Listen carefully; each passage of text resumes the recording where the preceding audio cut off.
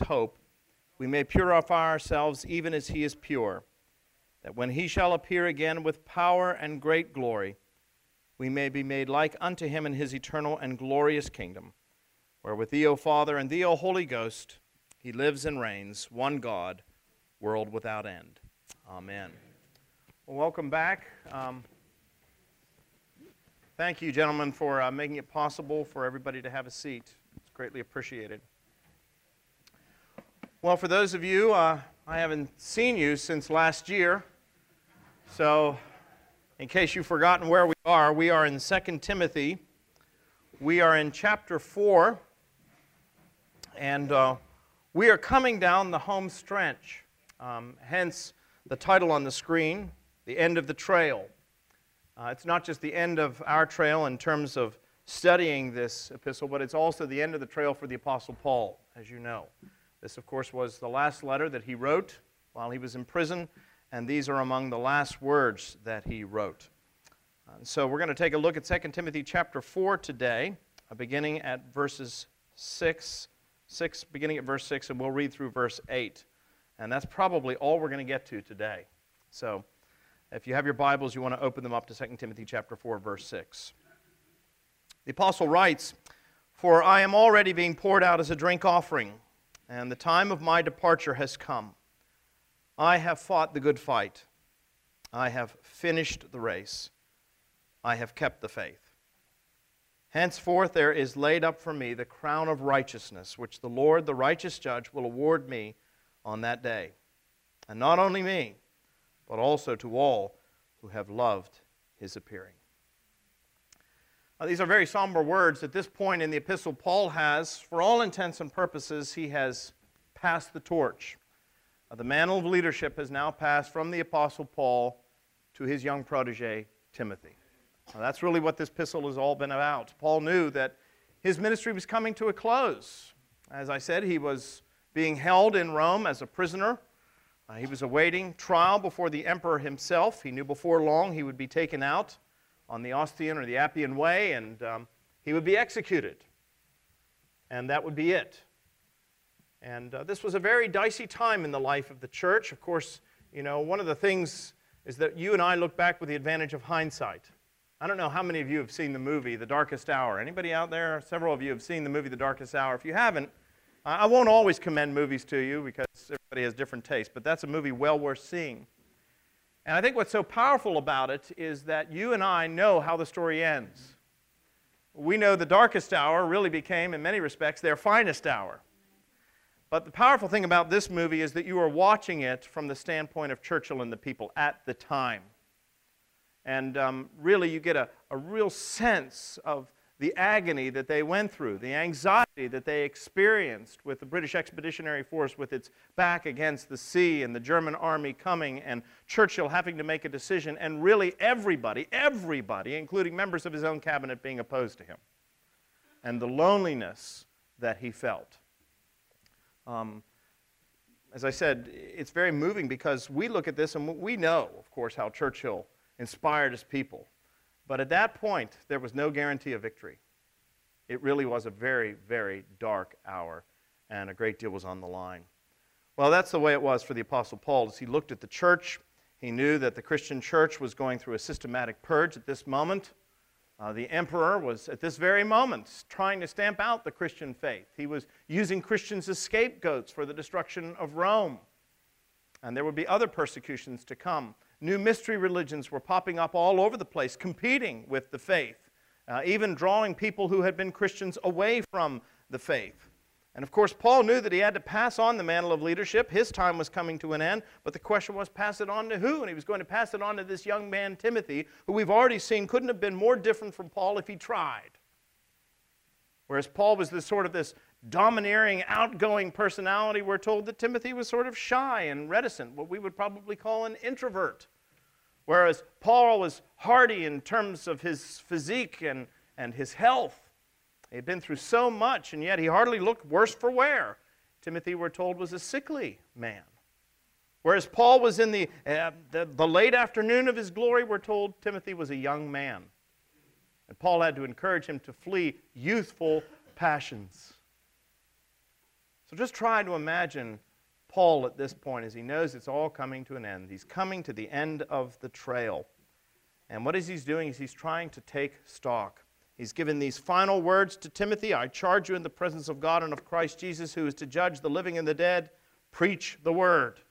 Be ready in season and out of season. Reprove, rebuke, and exhort with complete patience and teaching. For the time is coming when people will not endure sound teaching. But having itching ears, they will accumulate for themselves teachers to suit their own passions. Timothy, that's what you have to look forward to. Now go get them, Tiger.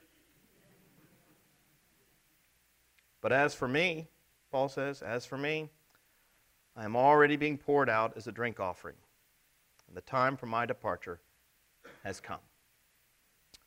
So what does Paul do here? Well, Paul gives a summation. It's a summation of the letter, but it's also in many ways a summation of his life and his life's accomplishments.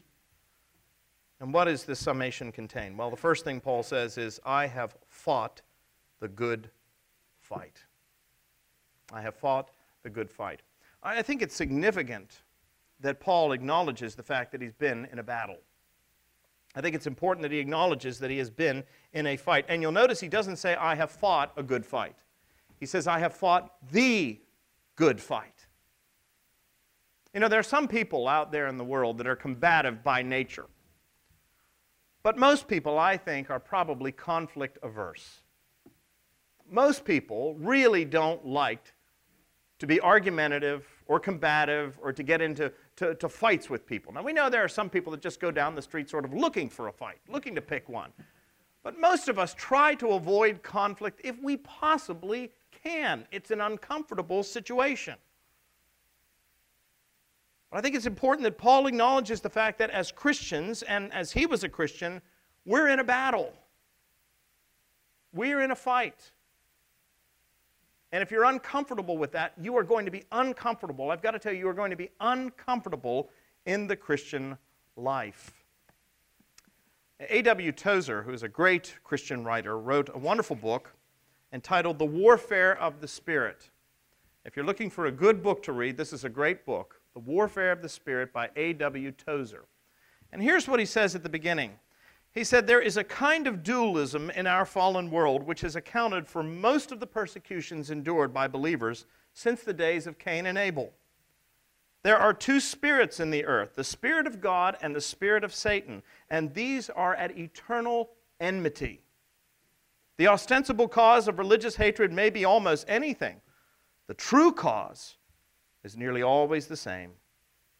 The ancient animosity which Satan, since the time of his inglorious fall, has ever felt toward God and his kingdom.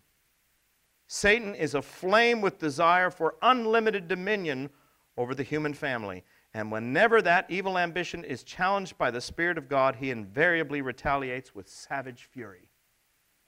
It is the Spirit of Christ in us that will draw Satan's fire. You ever heard the expression, you only catch flack if you're over the target? The people of the world will not much care what we believe, and they will stare vacantly at our religious forms, but there is one thing they will never forgive us: the presence of God's Spirit in our hearts. They may not know the cause of that strange feeling of antagonism which rises within them, but it will be nonetheless real and dangerous. Satan will never cease to make war on the man-child, and the soul in which dwells the Spirit of Christ will continue to be the target for his attacks. If you became a Christian and thought that you were joining on to a cruise ship, I've got news for you. You have joined a battleship, and you are in a struggle, and you are in a battle. Isn't that what Paul says in Ephesians? Take a look at what Jesus says in Matthew chapter 10 for just a moment. I want to point a couple of things out to you. I know that sometimes as Christians we would prefer to live quiet, peaceable lives.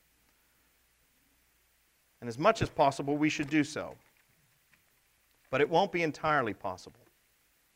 Jesus says this in Matthew chapter 10, verse 34. Do not think that I have come to bring peace to the earth. I have not come to bring peace, but a sword. Now, before I even go on, think about that. Jesus says, I have not come to bring peace. Now that sounds a little odd given the fact that we refer to Jesus as the Prince of what? The Prince of Peace. And he did come to bring peace in one sense, peace between a sinful and fallen humanity and a holy and righteous God. You know, there's a reason why we say, forgive us our trespasses, as we forgive those who trespass against us. The whole story of the human race is one of trespassing on God's territory, you see. What happens if you trespass on somebody else's territory and they don't want you trespassing? Well, I remember where I grew up, there was a fellow, he was a cantankerous old farmer, and he used to have these signs that he would hang around. And it said, beware of unidentified flying objects. They may be bullets. There's a consequence, isn't there, when we trespass, when we break the law? Well, there's a consequence when we break God's law. The wages of sin? Death. But the gift of God is eternal life through Jesus Christ our Lord. So we need to understand that you and I are at war with God, and Jesus did come to make peace between God and man. But here in this passage from Matthew chapter 10, he makes it very clear he did not come necessarily to bring peace between human beings. Now there's a possibility of that, but that's not why he came. What he says is, I did not come to bring peace to the earth. I have not come to bring peace but a sword. Why? For I have come to set a man against his father, and a daughter against her mother, and a daughter-in-law against her mother-in-law. And a person's enemies will be those of his own household. Whoever loves father or mother more than me is not worthy of me. And whoever loves son or daughter more than me is not worthy of me. And whoever does not take his cross and follow me is not worthy of me. For lo, whoever finds his life will lose it, and whoever loses his life for my sake will ever surely find it. Now, those are not easy words. But I want you to understand they're the words of Jesus Christ. That's what Jesus said. I've not come to bring peace, to bring a sword. And you say, well, why is that? Because that's what the truth does, my friends. The truth divides. There will always be those who will embrace the message, and there will always be those who reject the message. And as a result of that, there will be what? Eternal conflict. Make no bones about it. We should not be surprised, the Scripture says, when you are facing persecution or difficulty or insult for the sake of Christ. It's one of those things where Jesus continuously warned his disciples, and yet they continuously ignored him, and yet they were continuously surprised when what he had said came to pass. He said, if the world hated me, it's going to hate you. Why are we surprised? Why are we surprised that we are going through difficult times right now? Why are we surprised that we're having this lawsuit and all of that? No need to demonize the other side, but why are we surprised that we are in the midst of conflict when Jesus said this is precisely what you can expect to see? Truth has a function of light. It comes into a dark place. I've always said that whenever light comes in, when I was a kid, maybe I've shared this story with you before, but when I was a kid, we used to go out and hunt for snakes. I never liked them to begin with, but where I grew up, you didn't have to worry about cottonmouths and, rattlesnakes and that sort of thing. It was pretty much garden snakes. And the boys in my neighborhood used to love to go out and look for snakes. And the best way to do it is you went out into a field, and you'd look for an old log or a piece of plywood that somebody had thrown out. And what you would do is you would nimbly throw it over. And the first thing that happened when the light hit that area was what? All these little creatures that went scampering for darkness. That's what they did. And that's where you found the snakes. And the other thing that you found was the grass was so sickly and so white and matted down. But what was interesting is that if you went back just 2 or 3 days later, you looked at that same grass, it had suddenly turned green, and it was growing again. And those creatures, they were gone. That's what light is going to do. When it shines into a dark place, you're going to notice that the creatures of the dark scamper. This is why I've always said, we like candlelight dinners. When you're going to propose,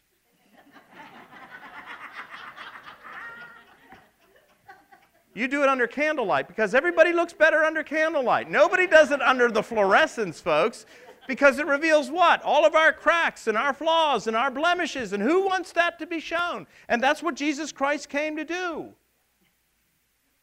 Nobody wants to be told that they're a sinner, let alone a miserable sinner. And yet that's what Jesus came to do, isn't it? When he came and he said, I'm the great physician, that implies that somebody's sick. When he comes and I said, I'm the Savior of the world, that implies that somebody needs deliverance. And that's what Jesus is talking about. And he said, I'm going to come into the world and I'm going to say that this is the truth. Not a truth, but the truth. And many people don't like that, do they? They take offense. On the part of those who take offense, there's oftentimes persecution. Turn to James for just a moment. James is one of those epistles that gets a bad rap. But I would just remind you, regardless of what Martin Luther said, that it is nevertheless the word of the Lord. It made its way into Scripture, and you and I have to acknowledge it as the word of the Lord. Here's what James says in chapter 4, verse 4. He says, do you not know that friendship with the world is enmity with God? Therefore, whoever wishes to be a friend of the world makes himself an enemy of God. I've got a little book on my shelf in my library written by F.F. Bruce, one of the great New Testament scholars of the 20th century, and it's called The Hard Sayings of Jesus. We want the comforting words of Jesus, don't we? Come unto me, all ye that travail and are heavy laden, and I will give you rest. Praise the Lord. But Jesus said some rather hard things. If it was all ease, all comfort, he would have never been crucified. What Jesus spoke was the truth. And the truth has the power to liberate, but it can be painful. It can be painful. So the first thing I think that Paul acknowledges is that he's fought a fight. And we're in a fight. If you're a Christian, you're in a fight. There's no doubt about it. But Paul doesn't say, I fought a fight. He said, I fought the right fight. I have fought the good fight. The fight that matters. I always tell the clergy, pick your battles carefully. You can't fight everything. You can't die on every hill. So pick the battles that matter. Pick the fights that mean and make a difference. And that's what Paul did. Paul fought the fight that makes a difference. What fight is that? Well, you find it in Ephesians. Ephesians chapter 6. He says this. Finally, be strong in the Lord and in the might of his power. Put on the whole armor of God, that you may be able to stand against the schemes of the devil. For we do not wrestle against flesh and blood, but against the authorities, against the cosmic powers over this present darkness, against the spiritual forces of evil in the heavenly places. Therefore, take up the whole armor of God, that you may be able to withstand in the evil day. Do you know what he means by the evil day? I've told you this before. You know what the New Testament means by the evil day, that you may be able to stand in the evil day? The evil day is when opportunity and inclination meet. You know how this works. There are times in our lives when we have an opportunity to sin, but we really don't have the desire. There are other times when we have the desire to sin, but we don't have the opportunity. The evil day is when the opportunity and the desire meet. And you never know when that's going to be. And that's why Paul says, put on the full armor of God, that when the evil day comes, you may be able to stand. Why? Because our struggle is not against flesh and blood.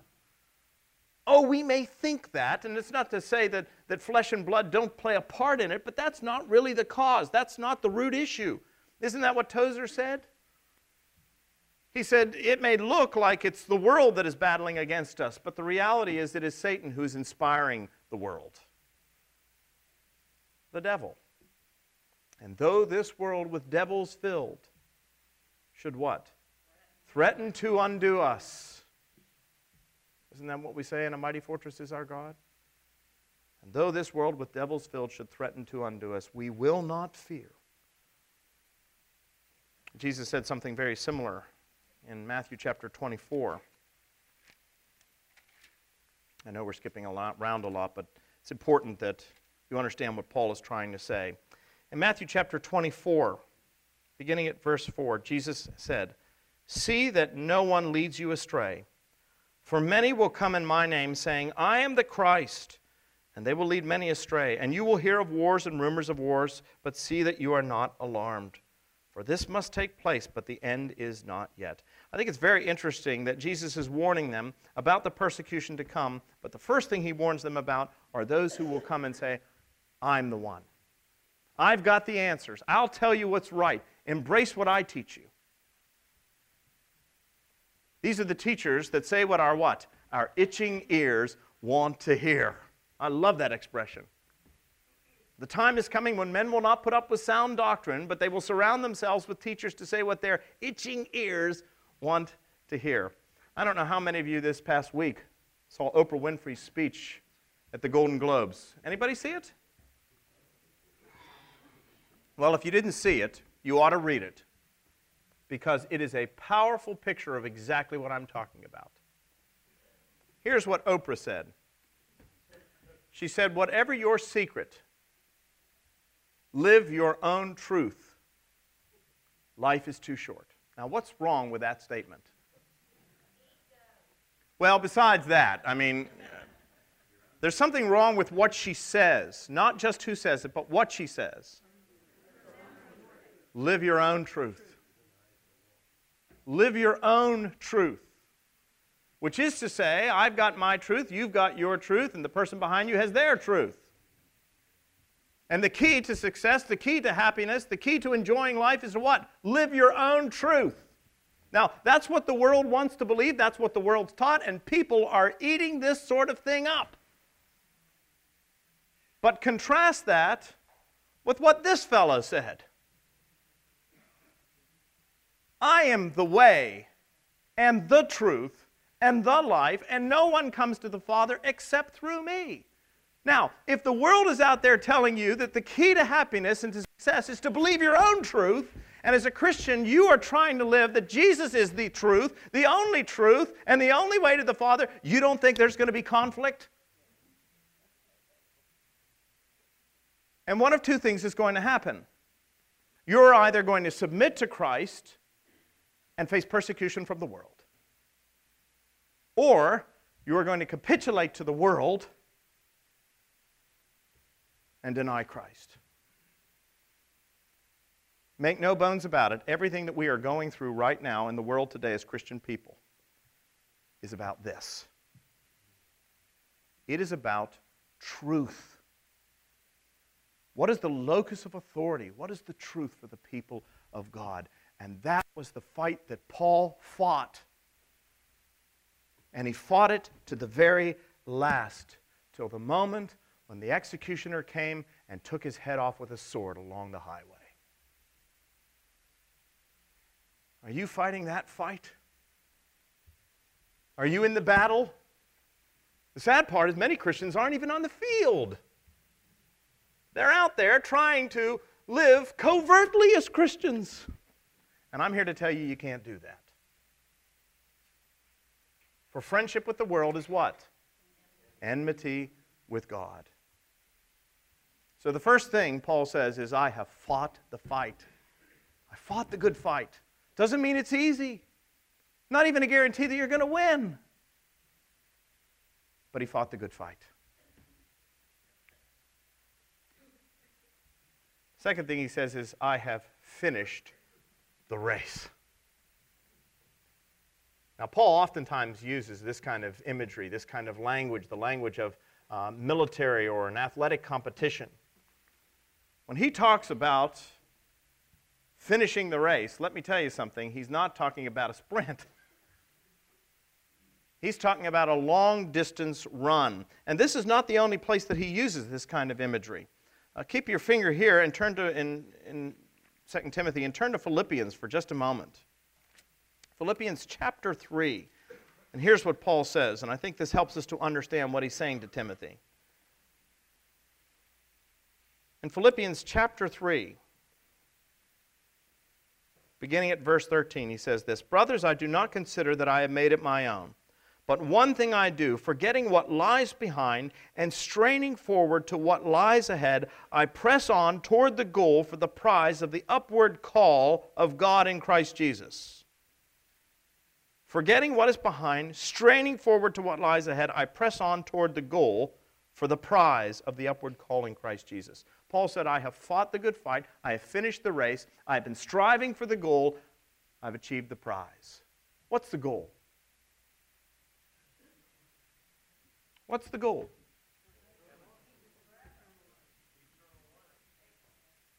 You're almost there. This is a trick question. The prize is Jesus Christ.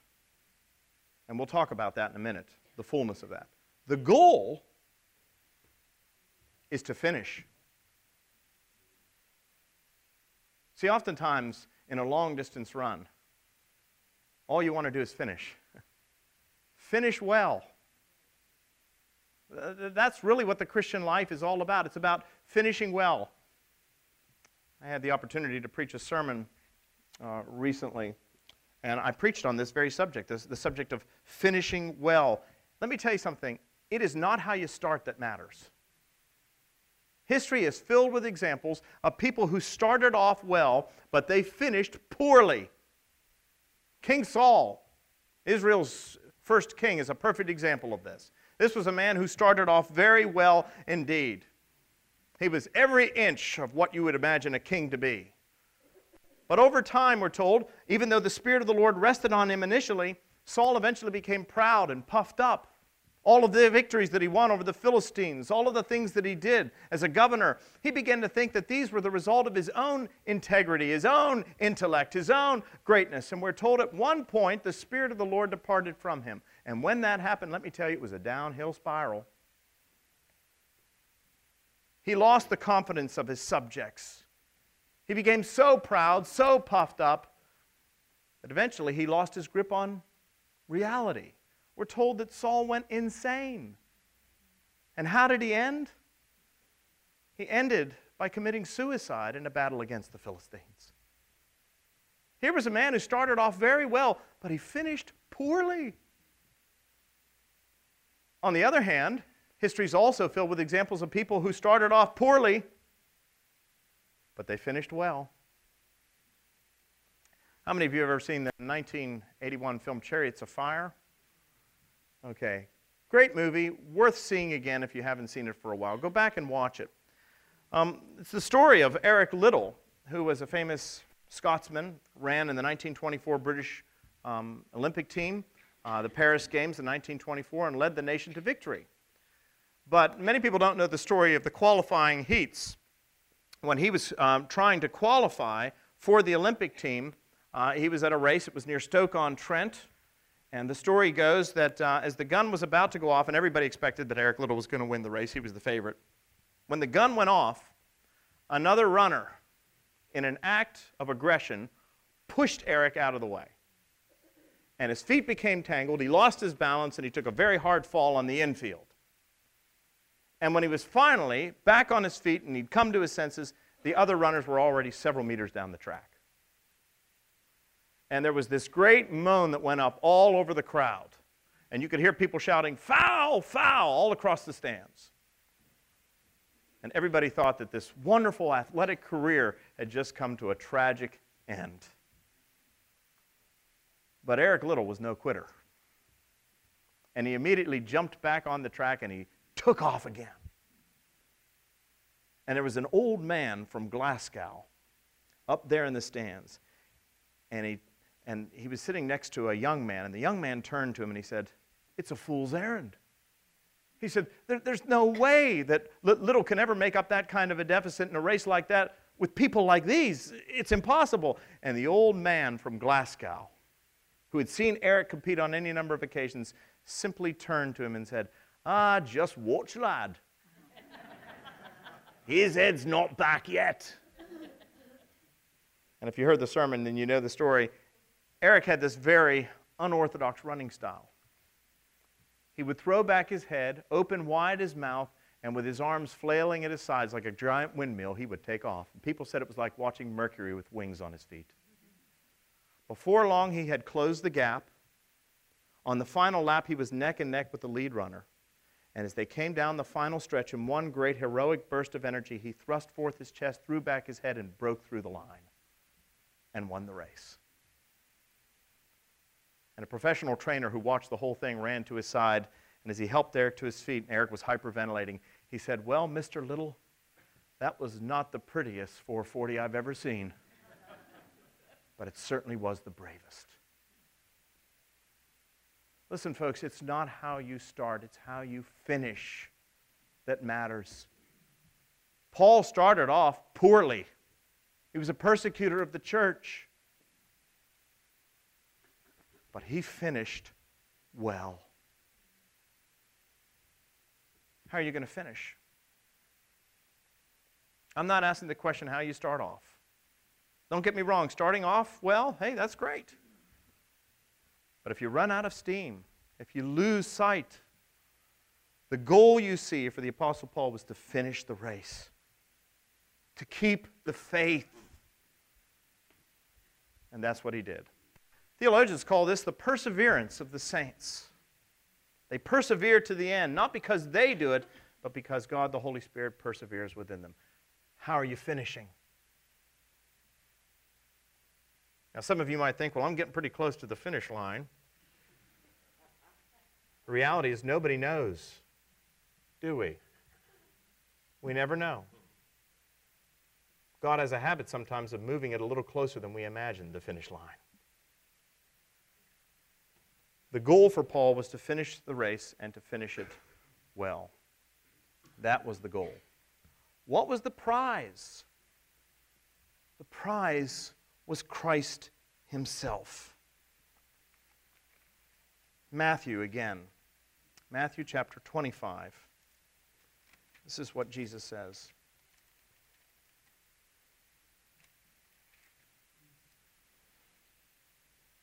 For it will be like a man going on a journey who called his servants and entrusted to them his property.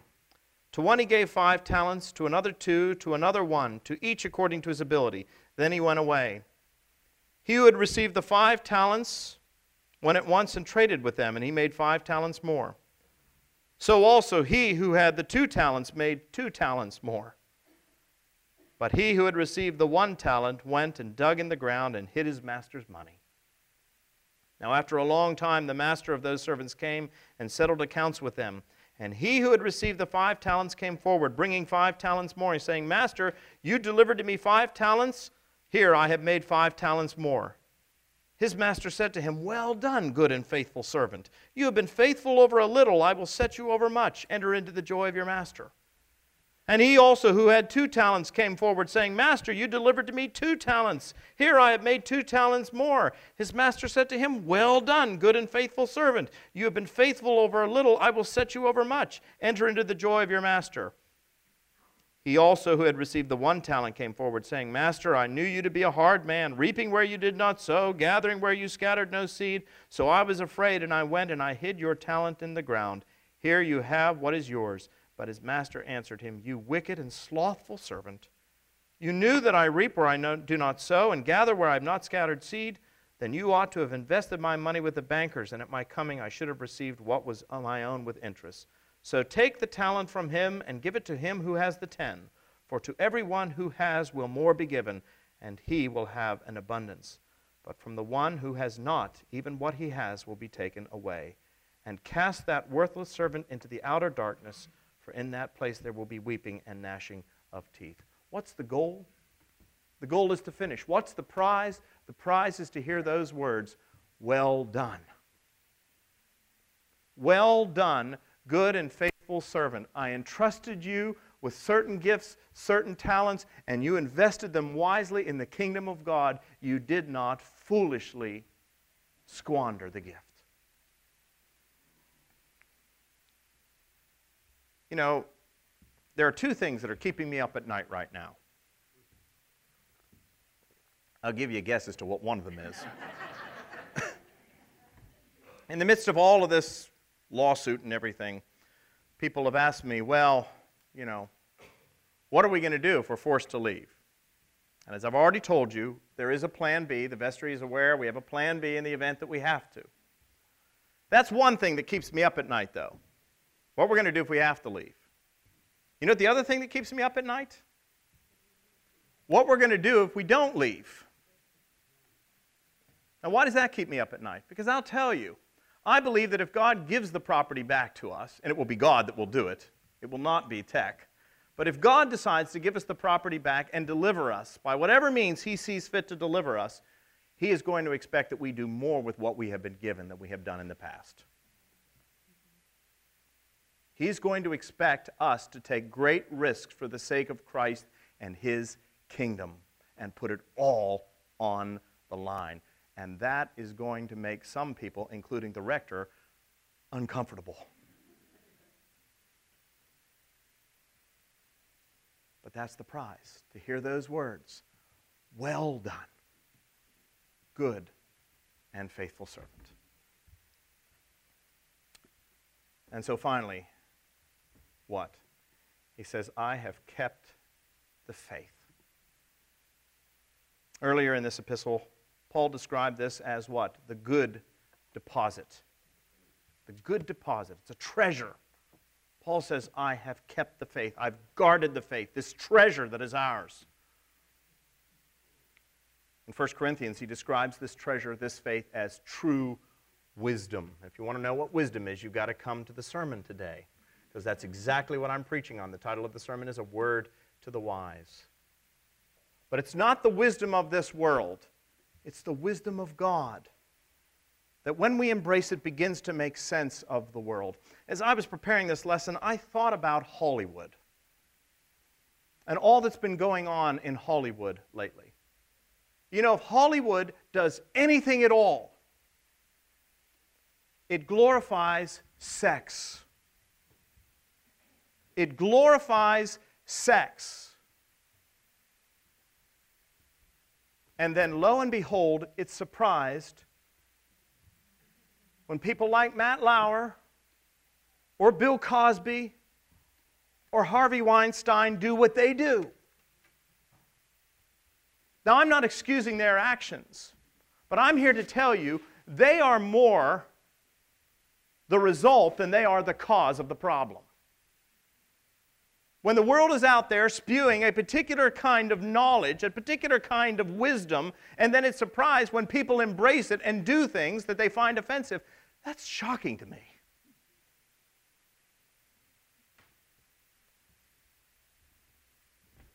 But there is another wisdom. It's the wisdom of God, which says love is patient, love is kind. It does not envy. It does not boast. Love never dies. Now abide faith, hope, and love, but the greatest of these is what? Love. It's not easy. The wisdom of God is not easy. Love is not easily angered. Men, how many of you are not easily angered? How many times do we come down at the breakfast table when we lose our temper, we're shocked, or we're upset about something? I love to preach this at weddings. And you get up there and you start saying, you know, here's one. Love is not easily angered. How about that, men? And you'll see women. But then I always say, and here's one for the women. Love keeps no record of wrongs.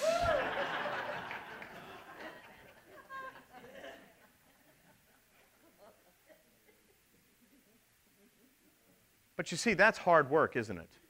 Love, as the Bible describes it, is not easy. It's not a second-hand emotion. It's not a feeling at all. It's a hard work. It's a commitment. It's dedication. Until death we do part, not until death or happiness depart. See, that's what we think. That I'm in this marriage as long as I'm happy, because don't I have a right to be happy? Well, I can tell you right now, there are many times in my marriage where Kristen is not happy. I'm always happy, of course, in our marriage.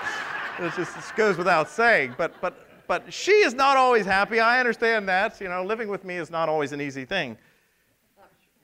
But thanks be to God, she doesn't just throw in the towel because it's hard. But the world says you have a right to be happy, and if you're not happy, then you have an obligation to yourself to get out. That's the wisdom of the world. And then we're surprised the culture is the way that it is. As Paul comes to the end of his life, he says, I fought the good fight. I fought for the truth. Even though it cost me, I fought the good fight. I have kept the faith. I have kept the faith. Paul finished well. How are you going to finish the race? That pressing question is before us all the time, my friends. Live in such a way that you'll be proud of what they put on your tombstone. Not what you will have them put on your tombstone, but what people would put on your tombstone. Finish the race. Finish it well. Fight the good fight. Keep the faith, even to the end. Let's pray. Heavenly Father, we give you thanks and praise for the Apostle Paul. We thank you that he was true to his calling to the very end.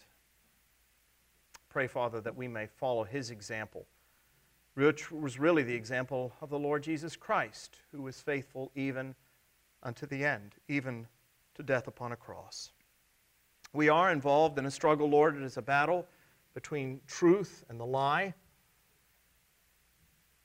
Grant us the grace, Lord, to be courageous.